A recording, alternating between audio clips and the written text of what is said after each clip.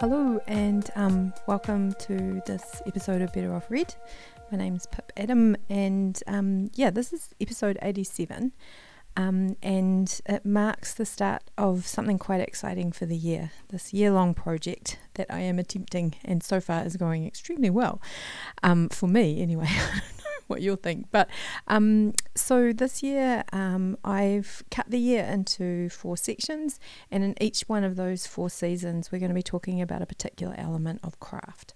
So for these first 3 months we're going to be talking about setting, and setting is something that I've always had a varying degree. I've always had trouble sort of understanding it. I've always had trouble working out how to write it, and I've sort of always been searching for ways to talk about it that will kind of make sense to me.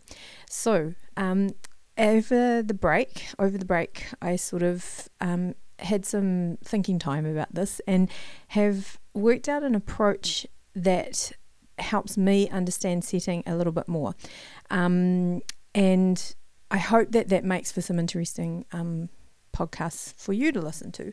So the way that I'm sort of thinking about it is less as a world building exercise and more as a way of thinking about space as well as place, so the space that something takes up on the page or in a book, and also the space that characters move around in, and the space that events happen in. So it's a slightly more fuzzy way of thinking about it, but it's a way that I hope, it's helped me sort of get a grasp on what it is to write place. So I hope that it's useful to you too. Either way, they're very interesting conversations. So this first conversation, I speak with Michaela Keeble, amazing writer, amazing thinker, amazing activist. Very grateful for everything that she does. And in this conversation, we talk a lot about what it is to write the natural environment in the current climate crisis. We also talk a little bit about the politics of writing place, especially as non-Indigenous people. Yeah, we also, gosh, it's such a wide-ranging conversation. We even talk about Shelley, something to look forward to. I hope you enjoy the conversation, and that's a little bit about the thinking behind it. One thing, Michaela mentions a book in the podcast that neither of us can remember the title of. It is Rebecca Solnit's book, Hope in the Dark, Untold Histories, Wild Possibilities. The other thing is that this podcast was recorded during a time of scaffold building. So there are some bangs and crashes and sort of noises throughout as a scaffolding is constructed around us, which seems extremely meta and kind of quite beautiful for a conversation about space, that they were literally building space around us, which was really great. I also would love to thank Copyright Licensing New Zealand, who have given us some money. They've funded us to make this podcast, so we're very grateful. I'm very grateful for that as well. At the end of this podcast, I'm going to offer an exercise sort of in response to the conversation. The reason I'm doing this is not to add any pressure to anyone's lives, but I've been listening to a lot of discussions with writers and have been trying to do just a little written response at the end of each one of them. It sort of seems to cement some of the stuff that I want to retain in my brain. So I'll offer that exercise at the end, and obviously there's no pressure to do it. I hope you enjoy this conversation.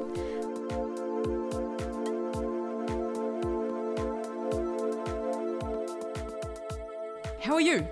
I'm great, Pip. It's so nice to have you here. Thank you so much for coming. I really appreciate it. It's quite a warm day and we've got some scaffolding going up as well. So I think there'll be some interesting noises going on. So the first thing I was wondering if you would be willing to do is could you introduce yourself? Sure. So my name is Michaela Keeble. I am a white Australian woman and I grew up in Nairn, which is Victoria, on Kulin Nations country. And I came to New Zealand about 12, 13 years ago to study writing. But I had to get a job to support myself and ended up working in the community law movement over here, which I had been doing back home. And through a roundabout kind of series of accidents, I met my current life partner, and now I live with him on his whānau land at Hongoeka Marae in Plimmerton. Oh, wow. That's so great. And I was just thinking, I'm sitting here with some of your writing as well, which is really beautiful. Like, it's really nice to have it here. It's really great. Now, in this series, I've asked people to bring in objects that we can talk about. Do you want to just describe the object or objects or group of objects or family of objects that you've brought in today? Sure. Well, I thought that I would bring in a little group of juvenile paua shells.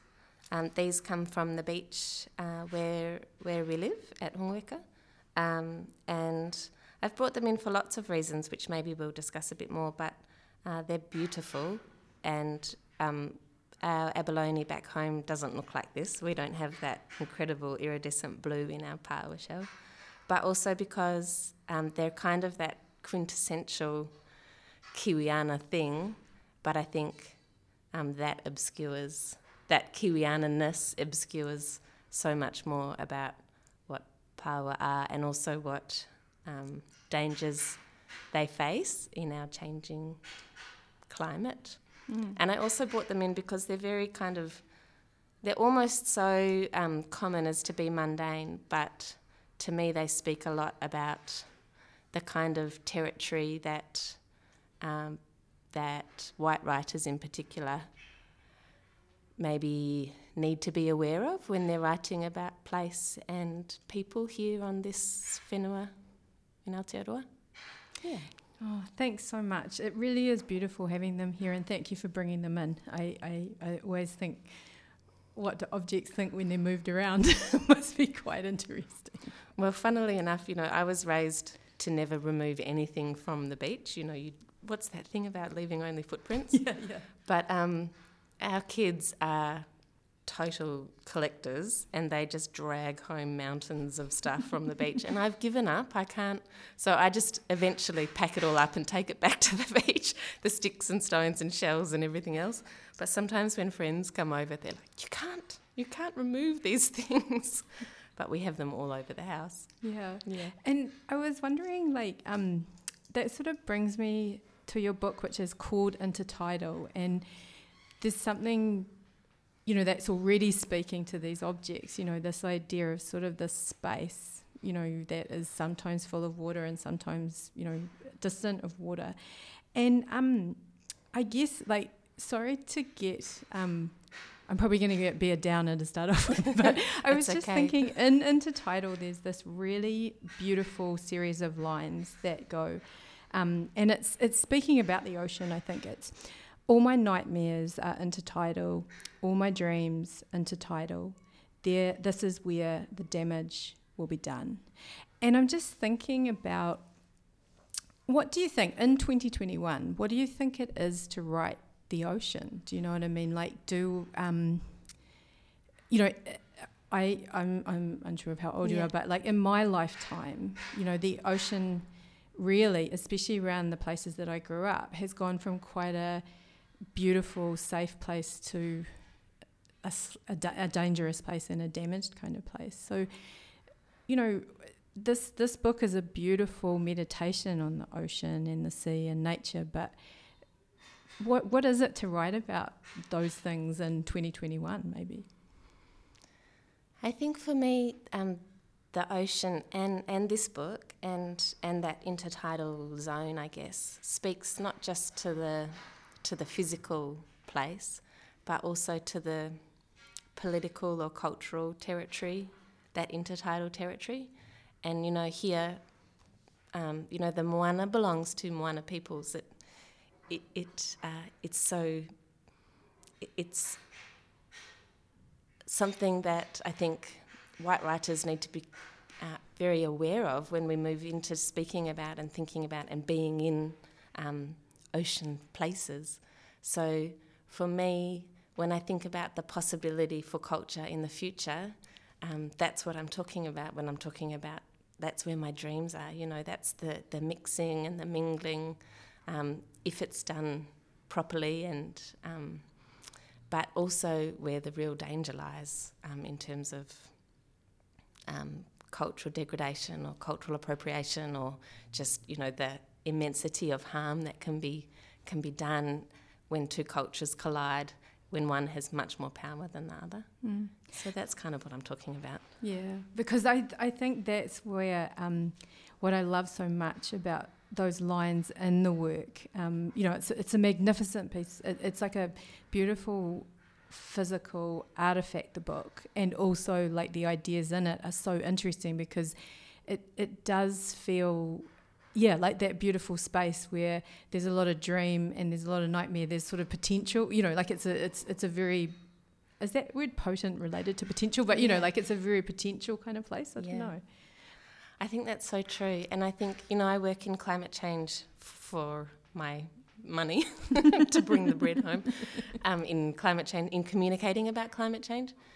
And a lot of people in that industry, you could call it an industry, talk about and suffer what they describe as climate anxiety. And I am pretty wary of that kind of falling into that space or state. But at the same time, the time that when my anxiety is really triggered, it's when I think about the ocean and what is really happening in the ocean, and what the change in the ocean is going to do to our kaimoana and our pelagic fish and everything else. It's terrifying what's happening. And even, you know, just on the coast, marine heat waves and stuff make it feel quite bizarre to go for a swim. And it's kind of hard to imagine those places, particularly in the Pacific, where those changes are, you know, right on the doorstep, deeply urgent, terrifying. So yeah, I do think it is terrifying. It is the stuff of nightmares. But there's something, I suppose what I'm trying to do is channel that fear into something, or kind of change it or transform it into something more peaceful and more powerful that I can use to move forward and to talk about it with my kids and with others, so that it's not something that is generating fear, but something that's generating hope and action, I guess. Because fear can be quite paralysing, eh? Like, I know that when I get frightened, I sort of, the action seems useless, so I sort of stop taking the action. I'm just like, oh, it's too frightening, it's too big, you know. And I think that's what is interesting about, maybe, like, not that I want to make this massive claim for poetry, or maybe I do, I don't know, maybe I do want to make a massive claim for poetry, but I'm just thinking, like, I've seen you present in a more perhaps technical or, you know, like academic setting, and then to watch these similar ideas come out in a work, you know, that is more creative and imaginative. It's interesting, like, do you have thoughts about why at the end of the communicating in one area you're still happy to communicate in the other, if you know what I mean? Yeah. I think I agree that there's such a big case for poetry. The problem is that not enough people read poetry, or maybe our poems aren't good enough to capture the attention of lots of people. But whatever. I think when I'm writing poetry, I can be my whole self. I can be an integrated person, a political person, an emotional person, a spiritual, a physical object. But when you're, you know, doing communications work or journalism or whatever, you have to cut half of that away from you. And I think we need it, maybe. We probably need it. I hope my bosses aren't listening. Although I also think that what we really need to do is to bring all of ourselves to bear on those kinds of roles. And it kind of shocks me how we can do the job and then close the door and walk away from such an important topic without compartmentalising ourselves. And I don't think, probably in terms of the long-term future of humanity and the planet, if we want to get really highfalutin, that's not going to work. We probably have to start to be our whole selves in every area of life. Maybe? I don't know what I'm talking about. No, I do this as well. Sometimes I'm like, I think that it's a nice way to experiment though through talk. Like I think it's quite, it's like, and I think the people I like talking to the most are the ones that are like, do I believe that? I just think it's a really good way to be. I think doubt is good. I don't know. Like, and just speaking about kind of like that whole sort of experience, I'm just thinking, the first time I encountered your poetry work was, I think you were reading actually one of the poems from here about wanting to sort of be in the ocean all day. And I was amazed at how, what's the word I'm looking for? Like evocative that poem is, and then when I came to see it on the page, I was like, oh, it's quite spare, and I just wonder, what is it to put a body into space in poetry, if you know what I mean? Like, I'm only learning, because it's only really recently that I've just started performing poetry, and it's really amazing to me to feel the difference between a poem on the page and a performed poem. And I guess when I see it on the page, I can feel my own emotional life around it, but other people can't, and that's fair enough. So it's exciting to perform and to bring those words to life, I guess. I think with this book I did try I tried to bring enough space around it and to make it very intentional for readers to understand where the pauses were and where the breaths were, and to feel the tide coming in and out. But I've heard beautifully, friends have given the book to their family members and taken videos of their family members reading it and sent them to me, and those family members aren't reading it the way I imagine they would read it, which I'm sure happens with every poem. And it's strange to hear the poem be sped up and taken out of context, and you don't hear the ocean kind of swishing in and out. So it's been a real learning experience for me to understand how important the spoken word is, I guess. Yeah. And it's like the thing that I find really interesting in what you're saying, and just going back to that memory of you reading it, is that we were in one place. Like, my memory is it was kind of a dark, crowded bar back in the days of dark, crowded bars, and it was quite warm, and it was raining. Was I think that at Meow? Yeah, I think it was at Meow, and like. But there's this weird thing where when you were reading, I was in two places at once, which I think is just so interesting. And that thing you're saying, like, when we're reading about one place, but our body's in another place, if you know what I mean, which I think is so, I don't know, awesome. Oh, I just got shivers. Me too. Oh, swimming, it's so good. Just as a bit of a segue, this book is published under the Anemone, did I say that right? Yes. I don't know. Anemone. That sounds good. When you say words over and over, they don't sound right. So under that imprint, I really love the kaupapa behind, because it's an idea for things that are perhaps, do you want to talk about it? You talk about it rather than me talking about it. Yeah. Oh, I'd be keen to hear what you think. But so Anemone Press came to be because, first of all, with a group of friends, we started just hand-making books, and that was a couple of years ago, and just making one copy of a poem in a beautiful hand-bound way and then giving them away. And that was the first experience of, like, quote-unquote publishing for me. Until then, I had been someone, and I still am someone, who experiences a lot of shame around being an artist, being a poet. And it was a big deal for me to give a poem to my partner, or to my mum, my mother-in-law, or to my parents, or to whoever. And when I gave them the poems, not only did the world not collapse, they actually liked them, or they said they did. So, and that was like, it's been a couple of years of experiencing the feeling of being out, I guess, as a writer. And so I really recommend that to people who feel that kind of real sense of shame around, I'm crap and I can't write and what I write is really bad, to just give your poem away, which I think is something Kurt Vonnegut says, actually. Just make something as well as you can, give it away. And so that we'd been doing that for quite a while. And then my friend Cassandra Barnett and I started thinking about how in different ways we both occupy quite liminal political spaces, and that in poetry at the moment there's an urgency and a need, I think, to take quite strong political lines, but in our deep personal lives, neither of us is really a political poet. Even though I consider myself to be an activist, I'm really, as a poet, more of a kind of romance poet or love poet.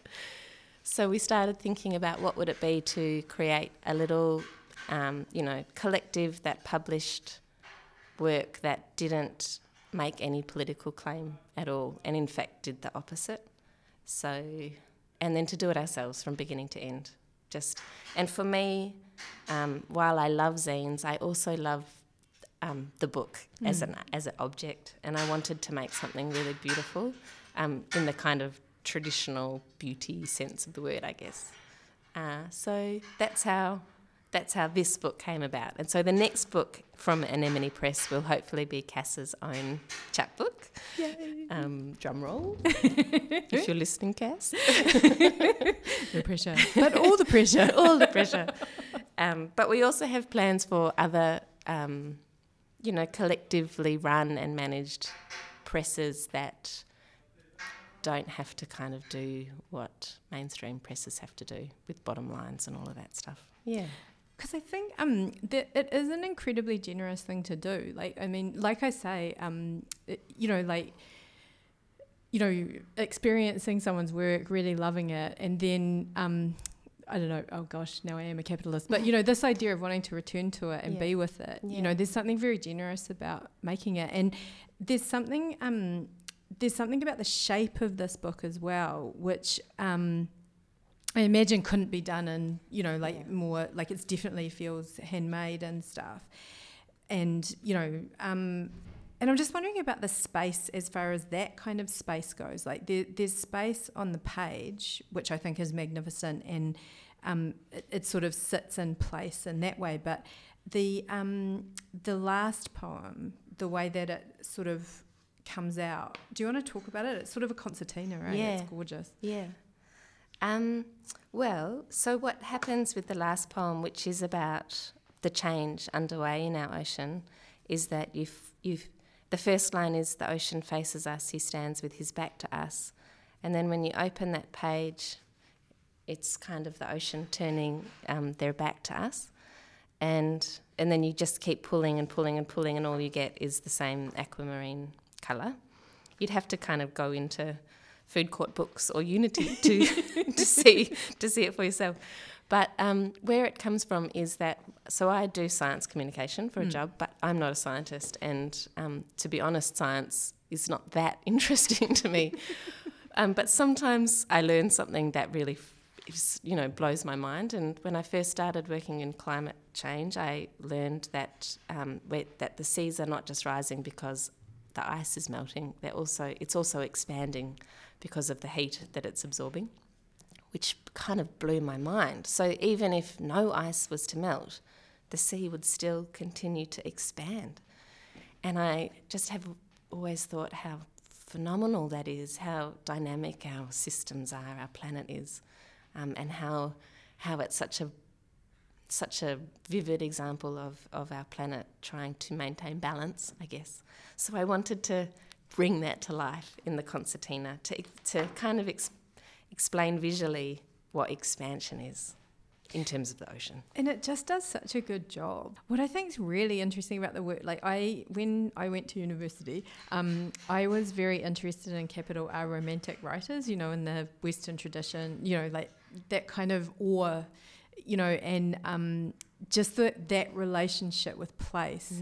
Like they would just go anywhere and say, this is my mountain, kind of weird stuff like that. What I really love is that when I think of Shelley or someone like that, I think of like the feat of Ozymandias, and, you know, that's the intervention that man is making on the environment. But there's something about Intertidal where it's as big as Ozymandias' feet, but it's almost like we're dipping out, you know what I mean? It's like that line you said about the ocean turning its back on us. I don't know. Like I'm so thrilled because Shelley's one of my favourite poets. Oh my God, really? Well, he was one of the first poets that I really loved, and I haven't read him for years and years, so I have zero, and I read him with no politics, but just for the feeling that it gave me. Yeah.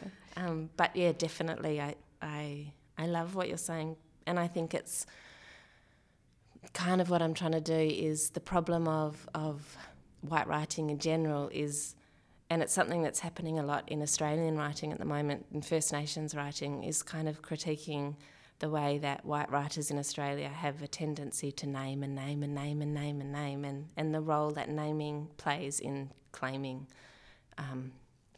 things. Inanimate things, non-human things, human things, cultural things. So in this book I've tried really hard to avoid naming anything, but of course poetry lives in the concrete.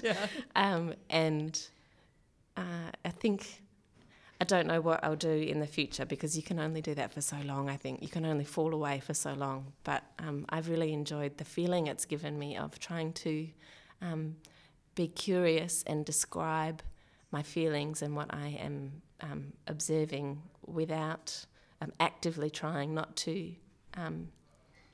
almost enter a relationship without consent, I guess. That question of consent is quite a big deal for me. Yeah. Because I think, you know, like it is something that I've sort of become increasingly aware of in my own work, you know, like, you know, I've always written books that are in a place, you know what I mean? And like often that place, you know, I've experienced through white passing kind of, you know what I mean? Like, you know, sort of that kind of way. And I think that these things that you're raising, I think are really, I get quite excited by them because it means that there's a problem and I've now got to find a way of doing this in a way that I feel okay about, in a way that, you know, is less damaging, less violent, those kind of things. And I think that, I don't know, like I could listen to you talk for hours and I love your writing on this, but I'm just wondering about this idea that we are on a land that is alive, that has spirit, that has, you know, and then we're in strange situations where we've put concrete over places and things like that. And I just wonder, you know, what sort of thoughts come to mind? Like you've already spoken about the not naming, but when you are ready to approach writing that is centred in nature, you know, that is centred in place, I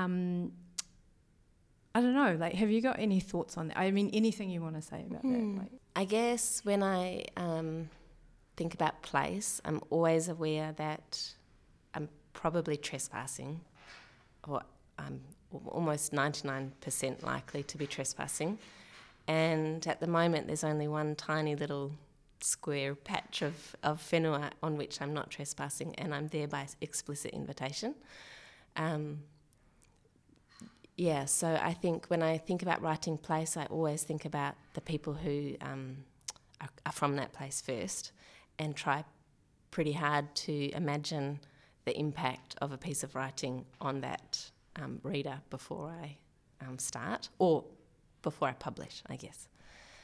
I think I'm really interested in the long-term question of how people who aren't Indigenous to a place can relate honourably, directly with place. And I believe there are ways that we can do that and that we should do that for the future of humanity and the planet, without also stepping on toes that we ourselves have done so much damage to. I think that we don't talk about it nearly enough, and we need to talk about it much more. I think when I read lots of white writing here in New Zealand and also in Australia, what I feel is the fear of white people to try, and then when they do try, or when we do try, we often make such terrible mistakes. But we have to try, and we have to keep making those mistakes and keep talking about them before we publish, so that we don't do unintentional things. And yeah, I think finding ways to re-enliven our spirituality without being painful, I guess, is something I'm really interested in. Yeah. That's something I'm learning more and more. Like I came from a family where conflict wasn't okay, and there was like immense things that were not talked about, and I think that this new way of being, where I'm kind of like, someone will call me up on something and I'll say, okay, I made a mistake, thank you for letting me know, and it's just, I don't know, like, I just think, again, it's that thing of doubt rather than being certain. Anytime, I think the time when I'm most in trouble is where I'm thinking to myself, I feel totally entitled to do this. Yeah. That's when I'm most in trouble, I think. Yeah, I really love everything you said. I think that was awesome. This idea of like the spirit and the land and stuff like that, I feel like what I really love about your work is that there's this ability that, this might be wrong, I might be reading it wrong, but this idea that science and spirituality don't have to, do you know what I mean? Yeah. Like we don't, I don't know, there's something really beautiful about that in the poetry, that it lifts my spirit, but in the same way there's also, it doesn't feel like escapism, if you know what I mean. I don't know, I think you do that really well. Oh, thank you. That's what I am trying to do. I think, I'm really influenced by, I love, writers like Rumi and what he does to me, or what his translations do anyway, how they turn the world and turn me in the world.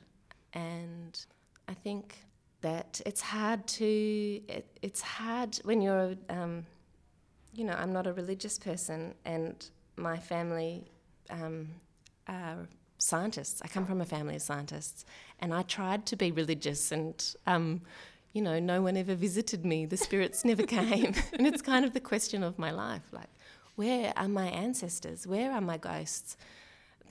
That's a much bigger question, but I think what I'm trying to do in writing is to look for them and to listen for them, and to just be humble. And all of those things I'm learning from friends and family here. I've learned so much here, and I think we have, non-Indigenous people living in Aotearoa have so much to learn from Mātauranga Māori. We just have to be really careful to learn and not to overtake. Yeah. Thank you for that reminder. I'm always happy to get that reminder. And I think, this is what I think is interesting as well, is that, like, we talked before about concrete detail, like we talked about concrete things. And I think that often when we talk about setting, and I think this is something that's always made me a bit frightened about talking about it, is that there's also other kind of spaces that we make up when we write, like these spaces of, time condensing and people visiting in these liminal spaces and stuff like that, which I think is really interesting. Especially I think poetry has that way of doing it because of its slightly freer structure maybe, or something like that, I don't know. And kind of going back to the power, like there's something really beautiful about how those are, I'll probably say this the wrong way, but they are kind of remains of something, you know what I mean? Like, they're beautiful. And I loved that thing you said about how power has kind of been sort of taken over as a New Zealand kind of thing, but also, it just sits in this wonderful, it's magnificent. So yeah, and one thing that I am aware of that, the scientists that I work with are very often unaware of is they might talk about the impact of ocean acidification on kaimoana, but I don't think many of them don't understand the kinship that people have with things like paua, and I don't know how they can learn, because I spend lots of time with scientists having these kinds of conversations, and I don't know how to create that turn, to get the world to turn for them, or to encourage them to turn in the world, because their training is so entrenched. But maybe if they came to a poetry reading that might do it. I don't know. Sometimes they do change, or they... Perhaps if they have a more spiritual or religious background, maybe that makes it easier. I don't know. But the question of how to encourage people with a very strong Western approach to life on Earth, how to encourage them to think more broadly, really, really, not just the pretend, yes, it's all very important, yes. To really get people to feel differently, I don't know how to do it. It's something I kind of bang my head against that brick door of Western science and think, I don't know, will you change?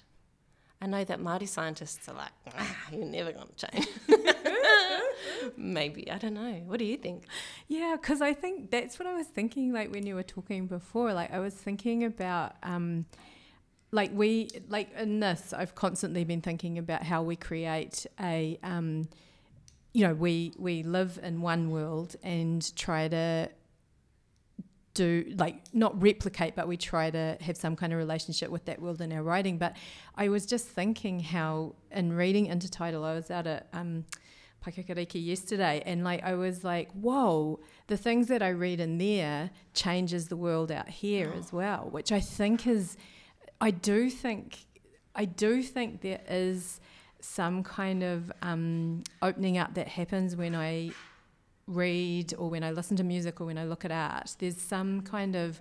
It's able to almost mainline into a place which is often cut off with logic. If someone talks to me, I'm kind of like, oh, yeah, I get it. Because they're asking me to get it. Yeah. Whereas when I read something, it's kind of like something mushy happens. I don't know, something not mushy, but something changes or something shifts. Transformative, eh? And that's such an addiction. I'm addicted to that transformative feeling. Me too. And I've been addicted to it since I was little. And it's what drives you forward, eh? It's what drives you to keep learning, to keep unlearning, to keep realising that you've been wrong your whole life again and again and again and again. And at the same time, it's also helping me understand what I can stand up for and what I can stand for, what I do stand for.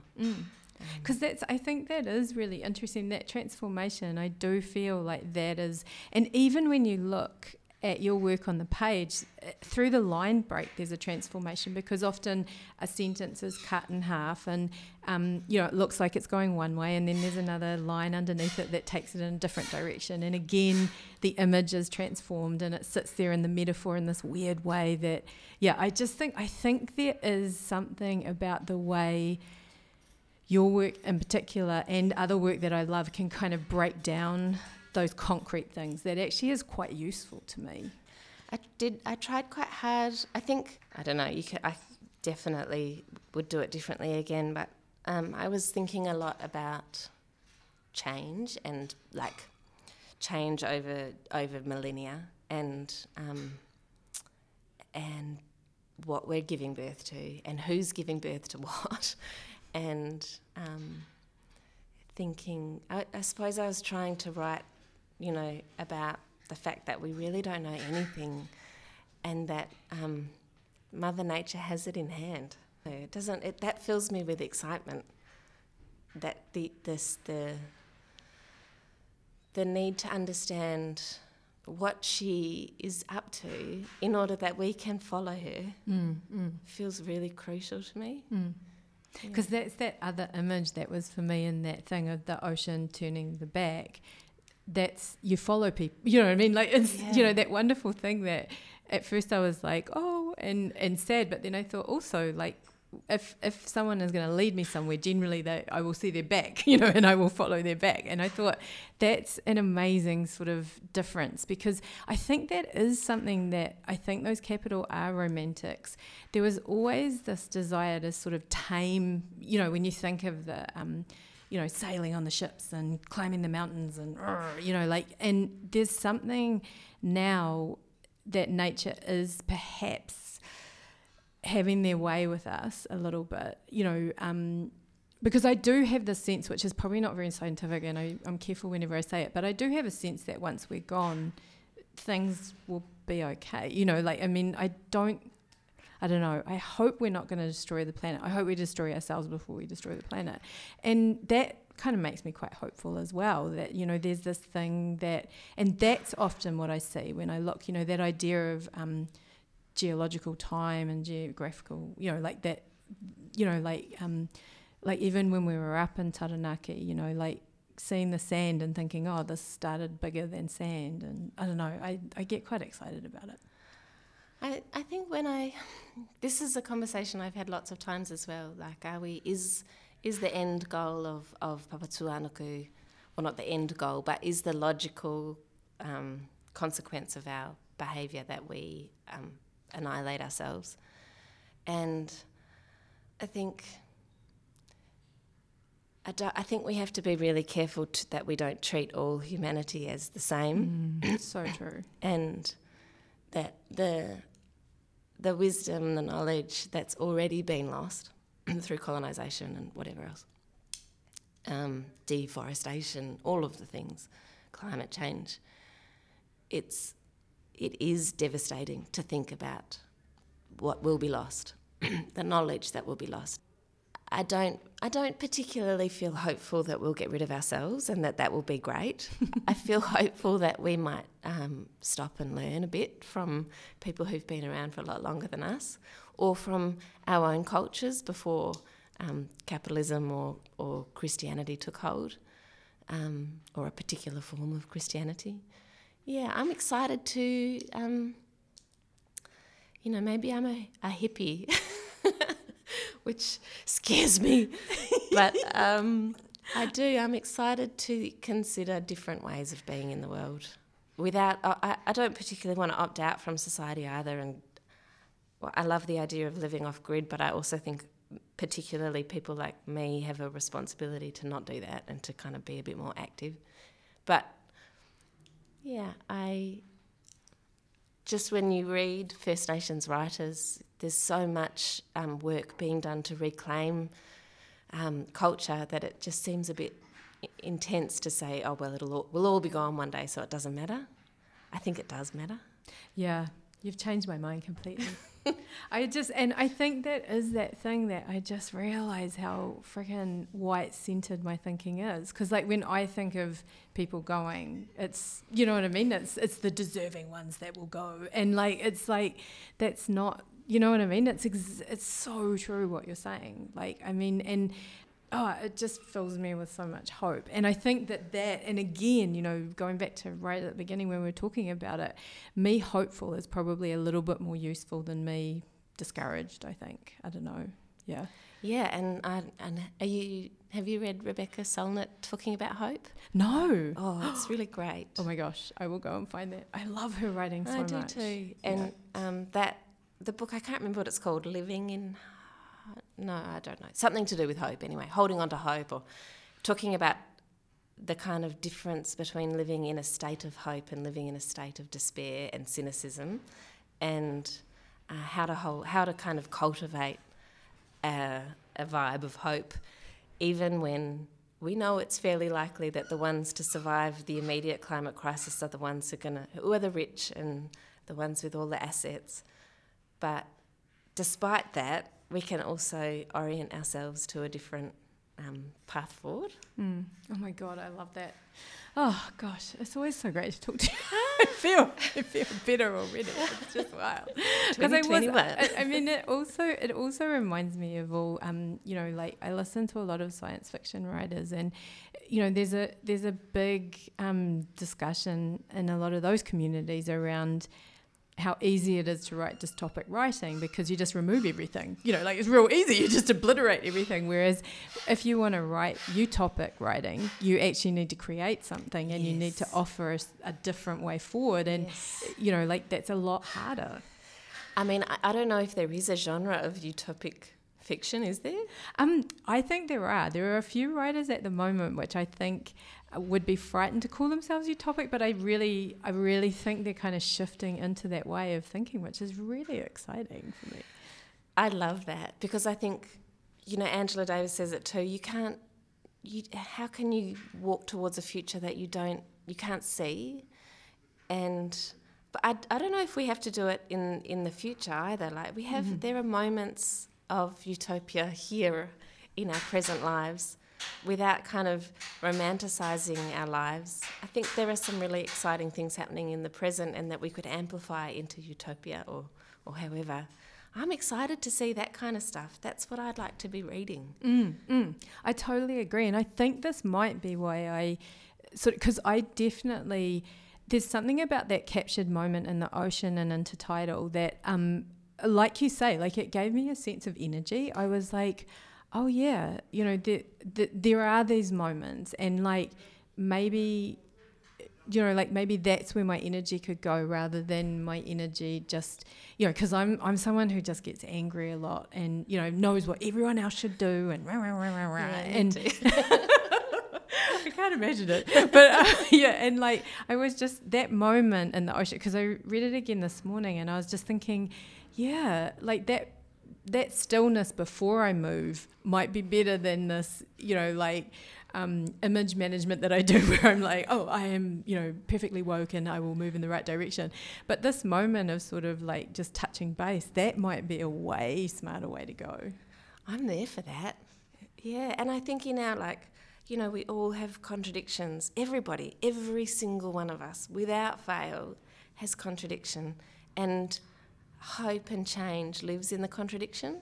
I think it's a challenge for every single one of us as writers to be a bit more honest about our contradictions and to write into them, even though it's contradiction that can also do damage to our families and our friends as well.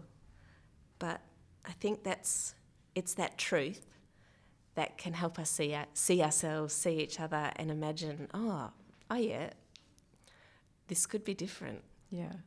Oh my gosh. That seems like the perfect place to end. Cool. Oh my gosh.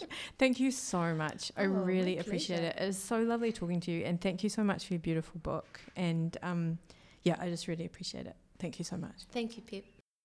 Thanks for listening to the podcast. So by way of some kind of response writing and a bit of a prompt for that response, Michaela and I talk a lot about resisting naming and the politics of naming, and I thought that could be an interesting response exercise. I just wonder, you might like to write about a place that you know well without using any proper nouns. So when I tried this, I noticed that my relationship to the place changed in a useful way, and also that restriction was very useful for writing, like things that I think I held as connotations of the name or in the spirit of the name, I then had to sort of explain in the features of the place, which I think was very useful, and sort of like the spirit of the place and the feeling that I get from the place. So yeah. There you go. You might like to write about a place without using any proper nouns. Thank you so much, and have a good day.